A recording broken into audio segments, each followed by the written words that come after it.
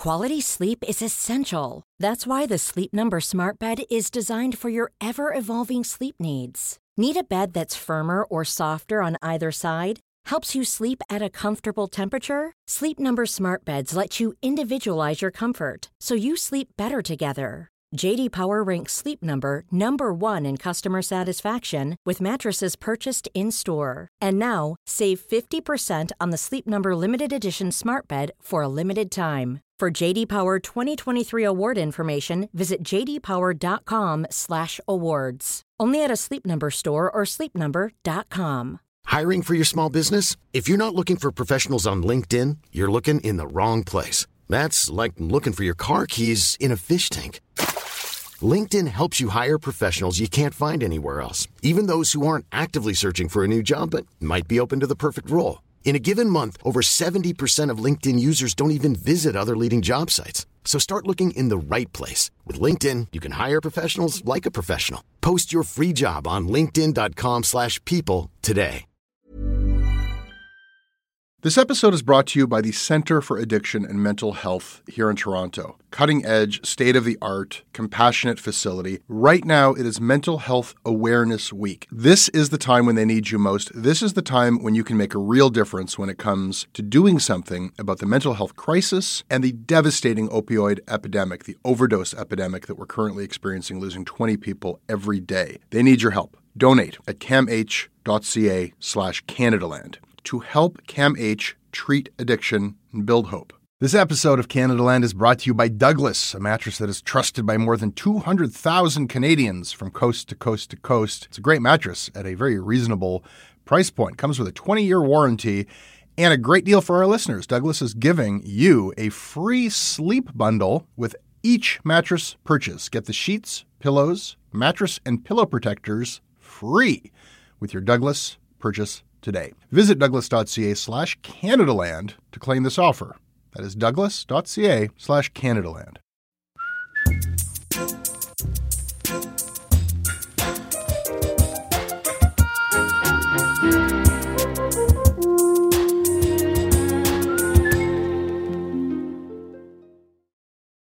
The greatest trick management ever played was convincing workers that unions are uncool.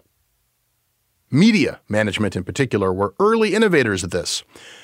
In my early years of work as a journalist, by which I mean like most of my first 15 years on the job, I never considered myself a vulnerable, precarious, easily replaceable worker without benefits, rights, or recourse. No, I thought of myself as a freelancer, master of my own destiny, a contract man, not a company man. I fancied myself a hotshot gun for hire. I was not some timesheet punching salaryman chained to a desk. I was a journeyman, free to ply my trade via laptop from any coffee shop on the planet. And that worked out really well for management. Other industries have figured out this trick. App workers, for example, they're encouraged to think of themselves not as pizza delivery boys paid by the kilometer and dependent on tips. No, they are in the gig economy.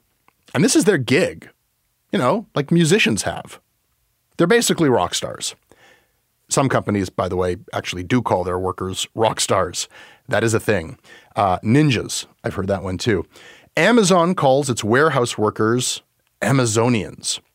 Starbucks baristas are referred to by corporate as Starbucks partners. That's the trick. It's a pretty widespread trick, but it's a trick that might not be working as well as it used to. You've probably heard by now that a wave of unionizing is hitting not just Amazon, but also big chains like Starbucks and many others. Sweeping across the US and Canada, it has, of course, hit this here digital media sector as well. Canadaland's workers follow the example set by Vice, BuzzFeed, Vox, Slate, and many others, and this is now proudly a union shop. A recent LA Times article says that a new generation is reviving unions. Yeah.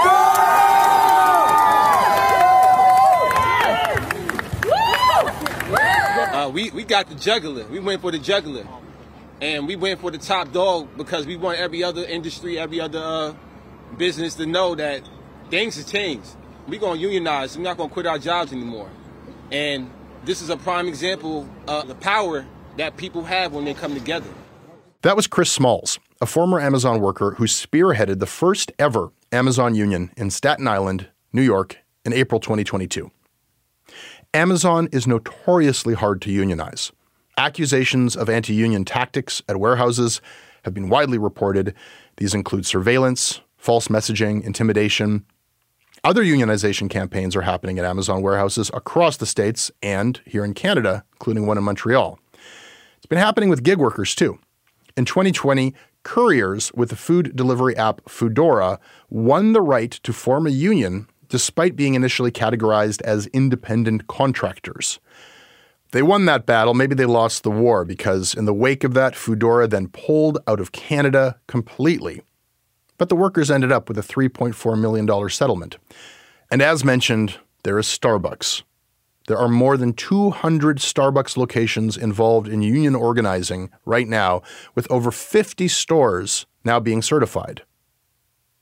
But here in Canada, there is only one Starbucks that has unionized, and that's in Victoria, BC. There are a group of 5 more stores in Lethbridge that have applied for union certification just last month, and there's another Starbucks location in Calgary's Millrise Centre that applied for certification just last week. But will they get it? Will that Starbucks location in Victoria break ground and set the standard for the chain, maybe for other chains too, across Canada, or will corporate snuff it out before the union contagion spreads? Our reporter Charisse Soucherin has this story. Wait for it.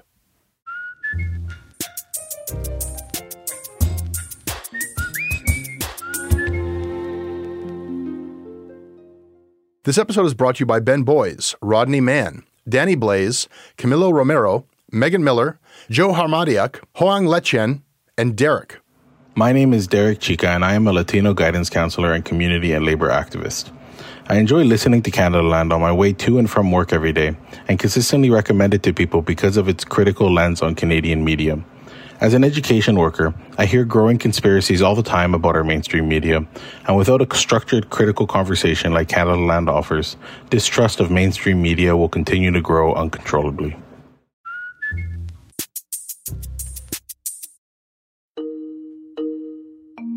So, I'm a union kid. My dad had a union job as a high school caretaker with Toronto's QP Local 4400.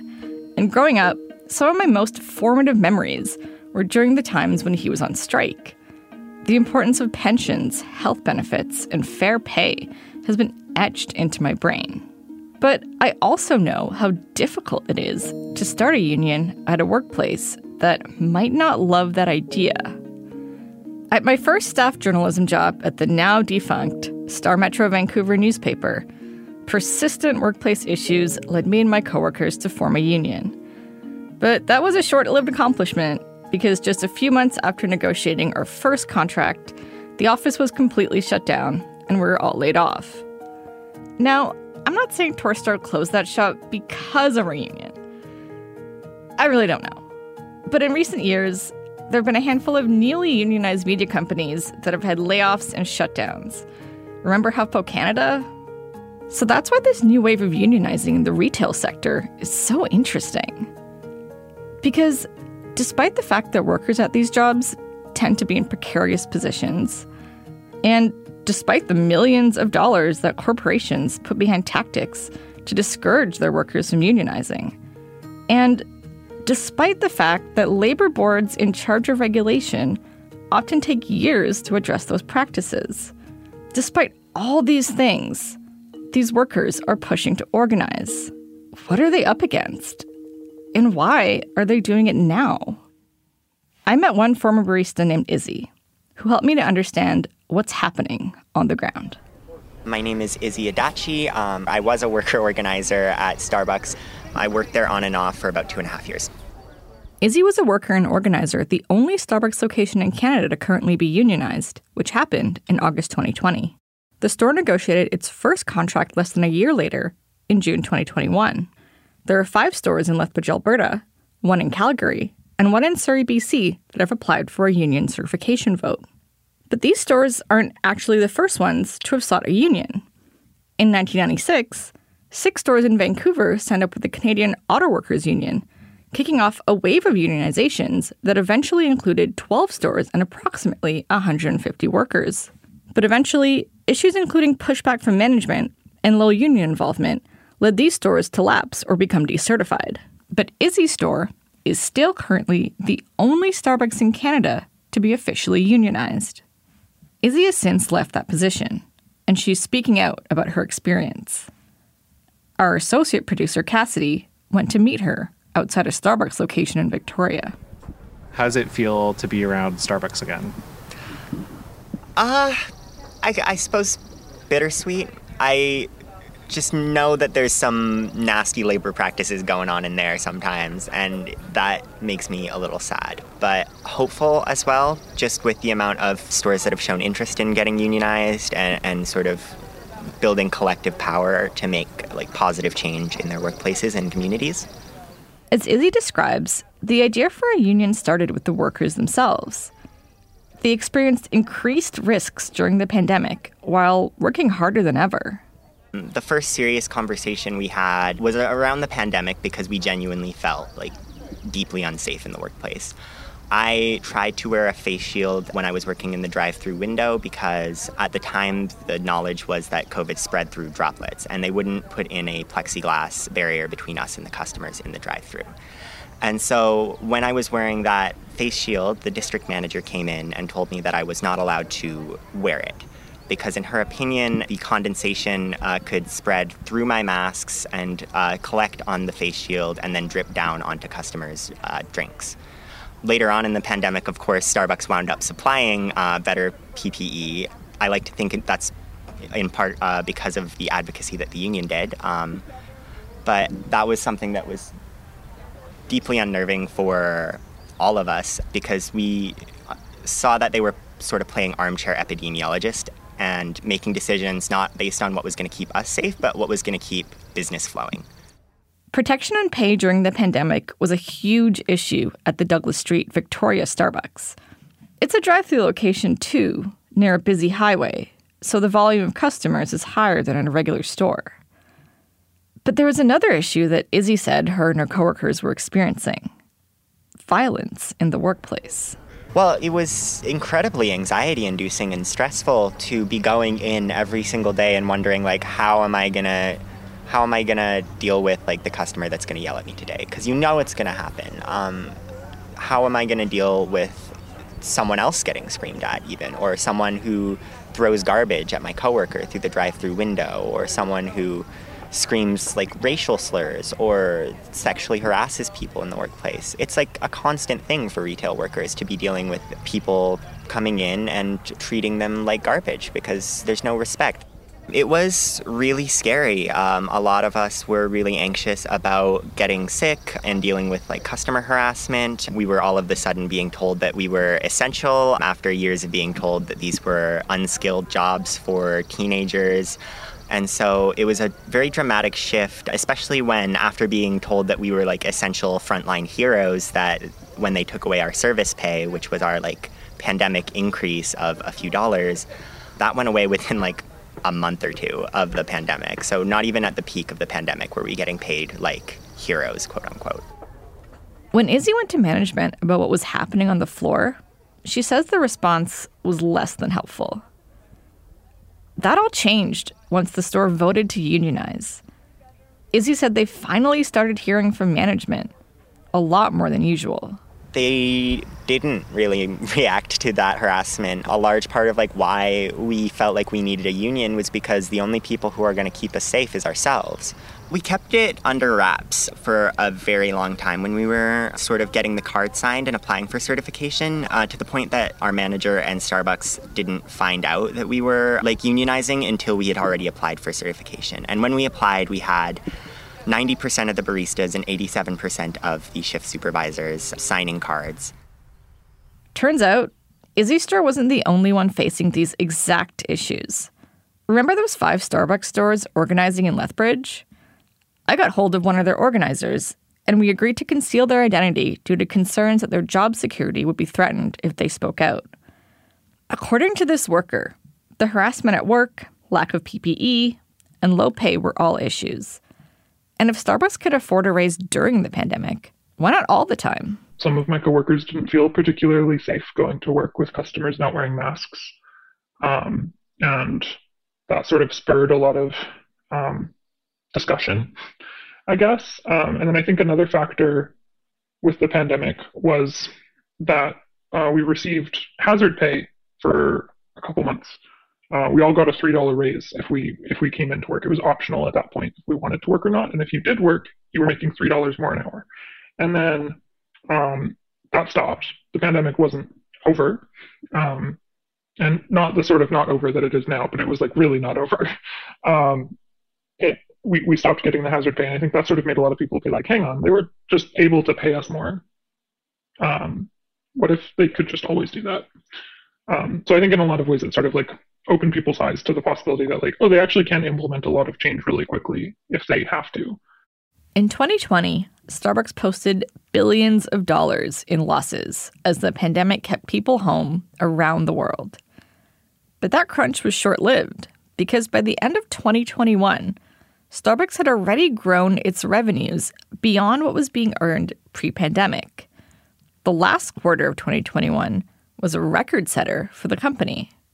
Last year, Starbucks CEO Kevin Johnson brought home $20.4 million US, a 39% raise. But on the worker level, when concerns were brought to management, the response was less than ideal. Yeah, some of us were told to quit if we didn't like it, and that we could look for employment elsewhere. I wanted to find out how widespread these issues were within the Starbucks Canada chain. Pablo Guerra is an organizer with the United Steelworkers, a union that's working with individual Starbucks stores.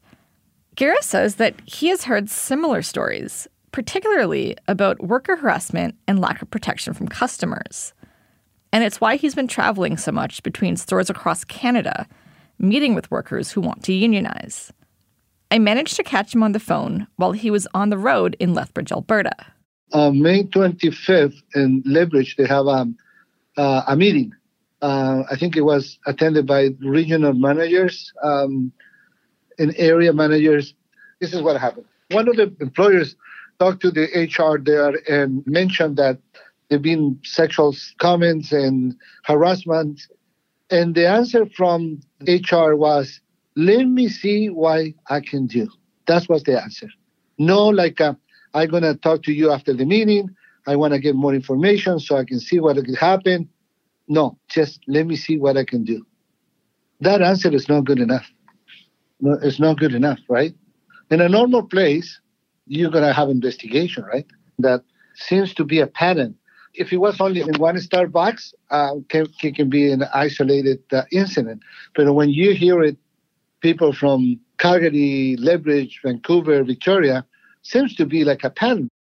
On May 3rd, Starbucks announced a raise and a bump in benefits for all workers starting this summer. All workers, that is, except for the unionized ones. Over 50 unionized stores in the U.S. and the one store in Canada will not be receiving that raise. The collective agreement negotiated by the Douglas Street workers established a starting wage of $15.75 for baristas, with a raise of about 40 to 50 cents for each year worked. The company-wide wage increase would place many workers at non-unionized stores above the Douglas Street wages. On Friday, June 10th, the United Steelworkers filed an unfair labor practice complaint against Starbucks with the BC Labour Relations Board. In a press release, USW Western Canada Director Scott Lunny said that the wage increase was, quote, an effort to compel its unionized employees to cease to be members of the union, end quote. He also said that the union requested Starbucks to mutually agree to extend the wage increase to the Douglas Street workers. That request was denied. This episode is brought to you by the Center for Addiction and Mental Health. Right now, there is an opioid crisis. Right now, there is a mental health crisis. But right now, it is Mental Health Week. And what that means is you can do something about these crises. You can help people. You can help CAMH save lives. They offer treatment with dignity And they are doing cutting-edge research. I don't know if anybody listening to this is untouched by this crisis. You can see it in the downtown of every city in this country. You certainly feel it in Toronto. This is not something happening to other people. These are our friends. These are our communities, our families. We are all touched by addiction. We are all touched by the mental health crisis, and we all share responsibility to do something about it.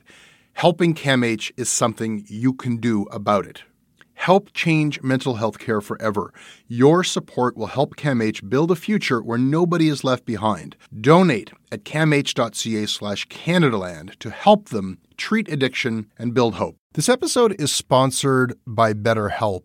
It's amazing the things that we tell ourselves to talk ourselves out of getting help. Anybody who's actually gotten help knows that the process of getting things off your chest, of taking your stressors, your problems, and just like not letting them be bottled up, working through just conveying them to somebody, half of the battle is just doing that. You unburden yourself. And you know what? If you have a real mental health professional, no, they don't have magic bullets or magic words that make it all go away. But often they can help you see things a little bit differently and guide you to strategies or tools or to a new perspective that actually does help. As the largest online therapy provider in the world, BetterHelp can provide access to mental health professionals with a wide variety of expertise in mental health. Because you listen to this podcast, you get 10% off of your first month at betterhelp.com/Canadaland. That's betterhelp.com/Canadaland.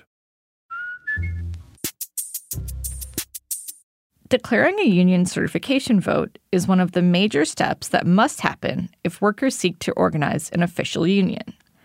And it's the step by which management officially becomes notified of the organizing effort, because all votes must go through a provincial labor board. It's when a company might start employing counter-union tactics, which can range from messaging to legal challenges. In the U.S., the National Labor Relations Board is seeking injunctions against Starbucks to rehire 10 employees that the board claims were illegally discharged, forced out, or placed on unpaid leave. In Victoria, at the Douglas Street location, Izzy Adachi remembers what it was like as the union began to take shape. And so once we did apply for certification and had to sort of come out, we got a lot of messages from Starbucks corporate about how we don't need a third party to represent us and how we're breaking up the Starbucks family and that they were disappointed in our decision to join a union and all sorts of stuff that like corporations pull out. So we would just get like these surprise visits from higher ups in the company, and they would sort of introduce themselves and try and talk to the workers about like the issues that people were facing. And like because of the way that BC labor law works, they weren't allowed to be super overt with like, hey, don't vote for the union, but they would always be very like suggestive about what could be done and how it's always better to have a direct relationship with management, which is funny because for a lot of these managers, this was the first time any of them had ever talked to us. And so they would have people come in and sometimes they would just watch us too. Like they would just be looking at us, which was the weirdest ones where like they were from Starbucks corporate and they were called like operations managers or something. And they were nominally there to improve the way that things sort of were working on the floor. Izzy also said that after management got wind of the campaign, she saw her hours being cut, so much that she went under the 20 hours per week needed to qualify for company insurance. It's not clear if this was deliberate retribution on the part of management, which would have been illegal. But cutting hours and loss of pay and benefits are things that workers in the process of unionizing are afraid might happen as a retaliation. In March 2022, a union drive by Starbucks workers at the Chinook Centre in Calgary, Alberta, failed to attain the votes needed to unionize. During that campaign, Starbucks Canada appealed to the Alberta Labour Relations Board, contending that because many baristas worked at multiple locations in the city, only the ones for which that specific store was their home store should have their votes counted. The appeal was withdrawn, but that move had an impact. It was part of the reason why the Lethbridge workers decided to certify 5 stores at once, and why they wanted to do it as fast as possible. We thought that it would be best to be as fast as possible, which was, I think it worked. And we all just kind of hyper-focused for 3 days and put all of our energy into it. And at the Lethbridge locations, anti-union corporate messaging has also begun circulating over email. Canadaland has obtained several of these emails sent to Starbucks baristas over the past few weeks. An email titled "Get the Facts" contained a graphic with a number of slogans. We believe the best partner experience is created together, without a union between us. Ask yourself, is what I'm hearing a fact or a promise? Another email lists some claims from Starbucks management about what unionizing really means. A new barista at the unionized Douglas Street that works 25 hours a week will pay around $300 a year in dues, plus a one-time $126 union member initiation fee to join the union. Union dues are calculated on earnings, so the more you earn, the more you pay. However, Pablo Guerra, organizer for USW, says this messaging is completely false. The Victoria branch paid $300 on union dues, right? But they don't mention the real truth. They don't mention that they get between 20 to 23% back because it's taxable with redemption, right? And another thing, another lie they put it there was that union charge initiation fee. We don't charge initiation fee. That's totally lie.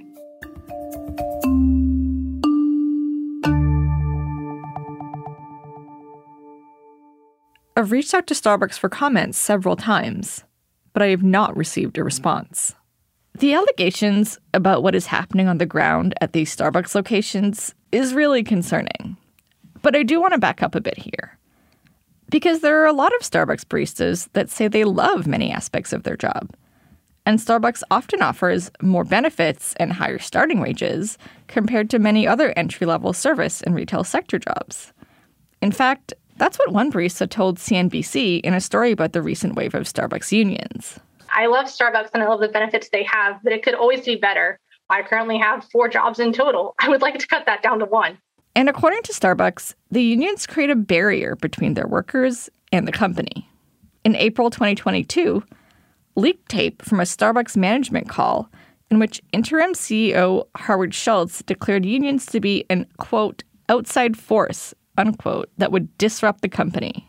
One of the responsibilities in this changing world that we have right now of a store manager, of a district manager, of an RDO, is to really understand who the people in our stores are, to talk to them specifically about the role and responsibility that we have as a company to them and their families, and to encourage them to really understand what it might mean to vote for a union.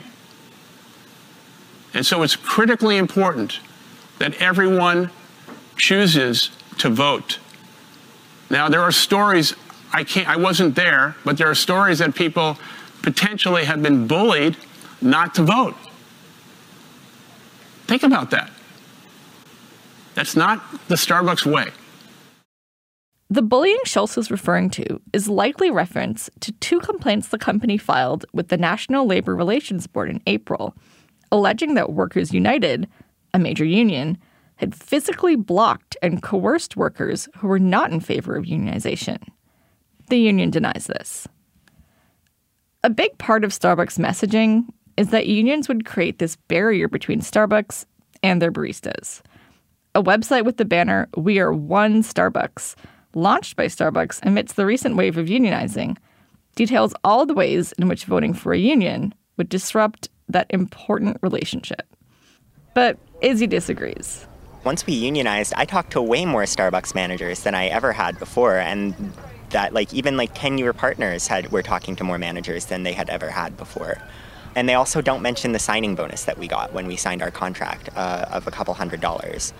And so they're always going to try and make it seem like it's not worth it, but in terms of the protections that we get from paying our union dues, like having union representation during any meetings with upper management, or just having Starbucks be contractually accountable to keeping us psychologically safe in the workplace and dealing with customer harassment, I'd say it's a deal. A lot of these tactics are known to longtime union organizers and people who have been involved in the labor movement. I spoke to Derek Johnstone, Special Assistant to the National President at United Food and Commercial Workers Canada. He said that large multinational corporations will pull out all the stops when it comes to preventing a union. With transnationals and retail like Walmart, they have like a multi-pronged kind of approach to pushing back against efforts by their employees to join the union. He's seen a lot of these tactics with Walmart, which currently has no unionized stores in Canada or the US, despite multiple attempts. In 2000, workers at a meat department in Jacksonville, Texas, voted to form a union. Quickly after, Walmart moved to remove meat cutting departments from their stores, which they claimed to be a cost-saving decision. There was only one Walmart union ever formed in Canada, at a store in Jonquière, Quebec, in 2004. But it was short-lived. While negotiating their first ever union contract with Walmart, the company shut down the store, laying off nearly 200 workers. Walmart argued at the time that it was because it was struggling to turn a profit at that location. So the first approach is it's at the store level, right? What they'll do is the store manager will get wind of his employees having meetings with the union, and he'll find out that there's call it an organizing drive within the store. And then the manager will typically find people within the store who he knows are going to be loyal to management's interests and start almost like organizing a counter sort of movement in the store. One of the drives we had, we're getting some momentum at the drive, and then lo and behold, the clippings from the Jonquière closure started making themselves into the store. On February 16th, 2022, Vice News published leaked tape from a meeting at an Amazon warehouse in Staten Island, New York, in which a company official is talking to the workers about joining a union, specifically telling them things might get worse if they move forward with their unionizing effort. The voices you're going to hear are between that official and an unnamed worker. So wait, you saying we could end up with worse? What does that mean by that? So there are no guarantees as to what could happen, right? So we can't make any promises that things could get better or stay the same. They could get worse. We can't promise what's going to happen. Amazon can't promise you that they're going to walk into negotiations and the negotiations will start from the same. They could start from minimum wage, for instance. I'm not saying that would happen, but it is a possibility. So you're saying that Amazon's going to say minimum wage? No, I just said I'm not saying that's what is going to happen. So why put that out there? This is the sort of thing that Derek is talking about, the type of anti-union rhetoric that warns workers about the dangers of unions without talking about the benefits. The next step is that they will use their really infinite legal budget to do everything they can through the courts, through the labor board, through the actual courts to stall any sort of progress made. And then the last step is, as we saw, if all that is not effective in preventing or in seeing the workplace not become unionized, then they'll just close the store, or they'll rip out the department within the store where the workers have despite all that maintained solidarity. And the response by wealthy employers is to bring in these firms, and these firms, their tactics have changed over the years. But at the end of the day, the goal is still the same, and that's they're paid by wealthy corporations in order to see union organizing drives fail. That's what they do. And throughout history, they've had mixed success. And I presume that will continue to be the case, but there's a reason why they exist.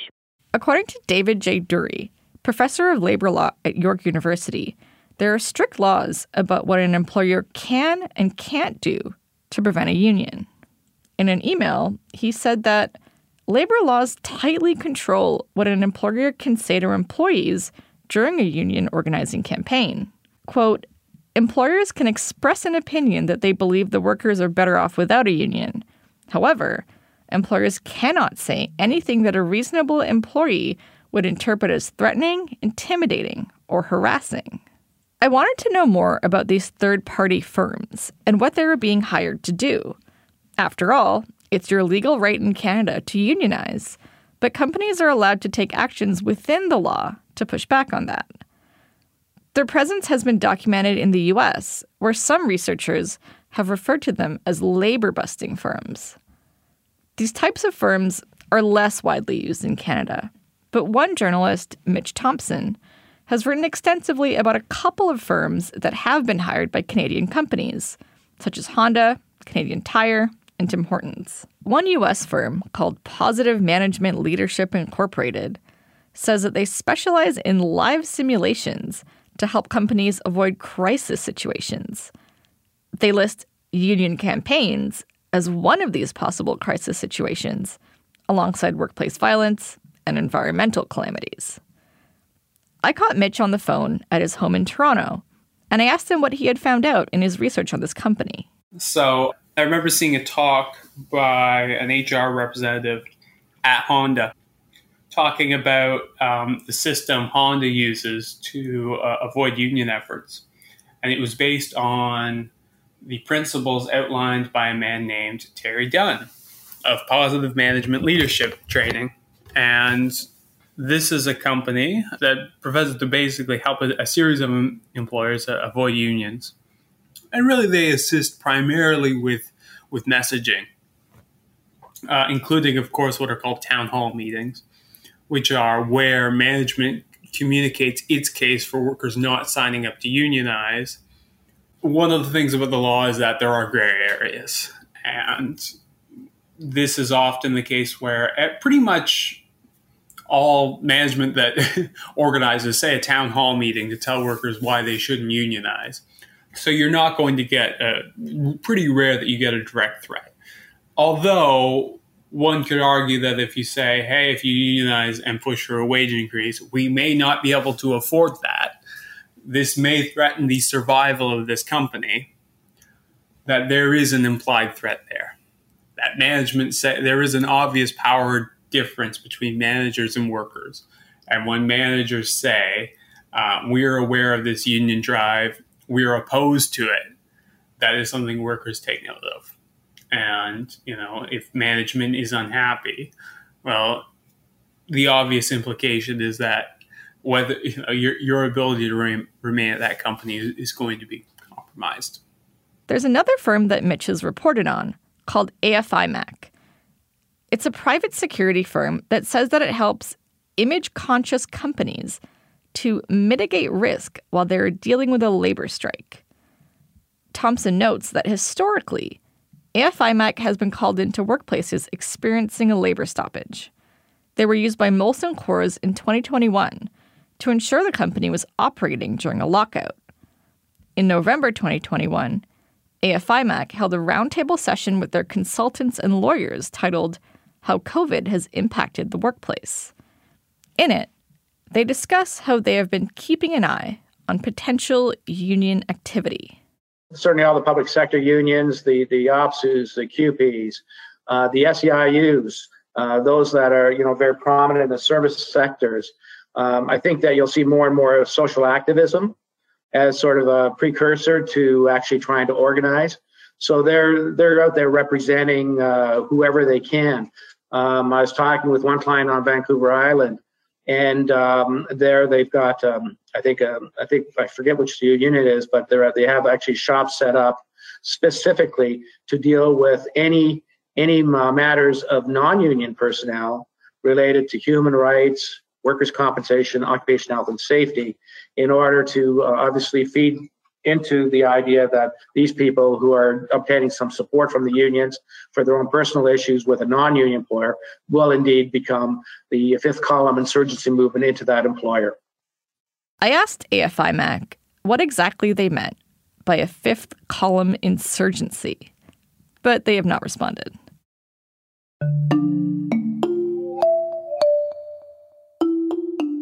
This idea that a company can just close down a store if it's been unionized is one that keeps coming up again and again. Dury, the law professor, said that it would be certainly illegal for an employer to close a workplace or lay off workers because they had joined a union. But he added that if it did happen, that legal remedy would be difficult. He said that labor boards don't normally prohibit a business from closing, so usually a company would pay damages to the affected workers instead, and the amount would be disputed. Recently, Foodora paid out nearly $3.5 million to couriers when it left Canada.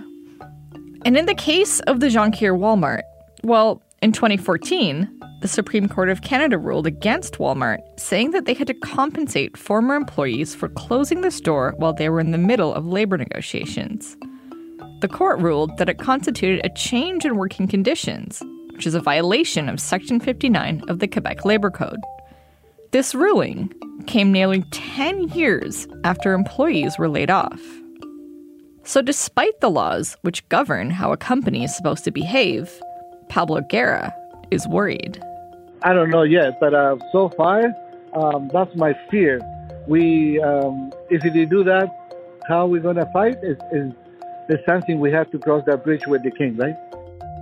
There are risks to any unionization effort, and pros and cons for corporations and workers alike.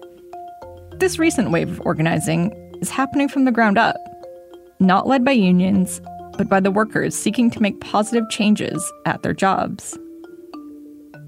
Back in Victoria, Izzy says they're happy with what resulted from the contract negotiation. As part of the collective agreement, the workers started a health and safety committee, which meets with management to address concerns. And they negotiated graduated raises and personal and compassionate care leave. So to her, the fight was worth it. A large part of why we felt like we needed a union was because the only people who are going to keep us safe is ourselves. Starbucks and their managers would almost never stand up for us prior to our union. And once that became their obligation, they had to. It was enforceable through our contract. My message to other Starbucks partners who are thinking about getting organized is that nothing changes if nothing changes, and Starbucks is not going to hold themselves accountable. That's our job as their partners. And if they want a real partnership, they should prove that through allowing us to unionize without impediment.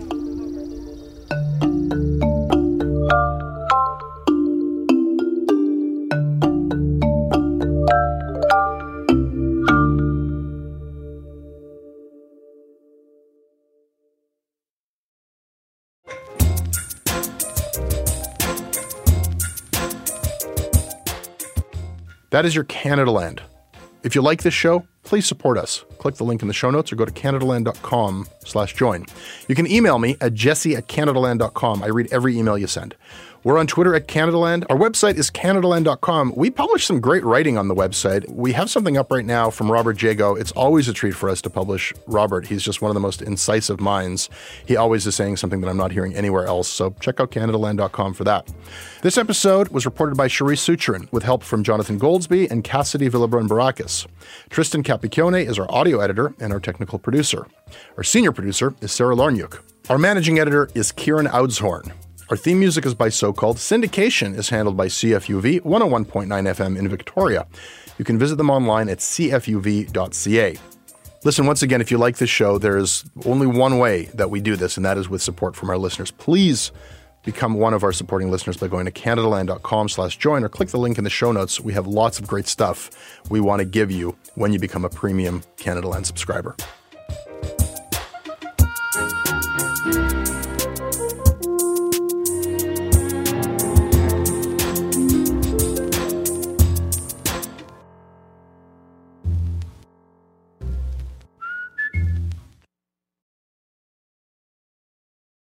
Hey, I need you to pay close attention to this message. It is not an ad. This is about Canadaland, and this is about you. You need to know that the news crisis is about to get a lot worse. You've heard about the layoffs. We're about to have news closures, and it's very likely that we're going to be seeing the defunding of the CBC. Where are you going to get your information from? What can you do about this? You can support Canadaland. We need you to. And so for this month and this month only, you can become a Canadaland supporter and get everything our supporters get for just $2 a month. That is an almost 80% discount. The clock is ticking on this. It disappears at the end of the month, and then we will not offer it. We need your support. We need to keep news coverage alive in Canada.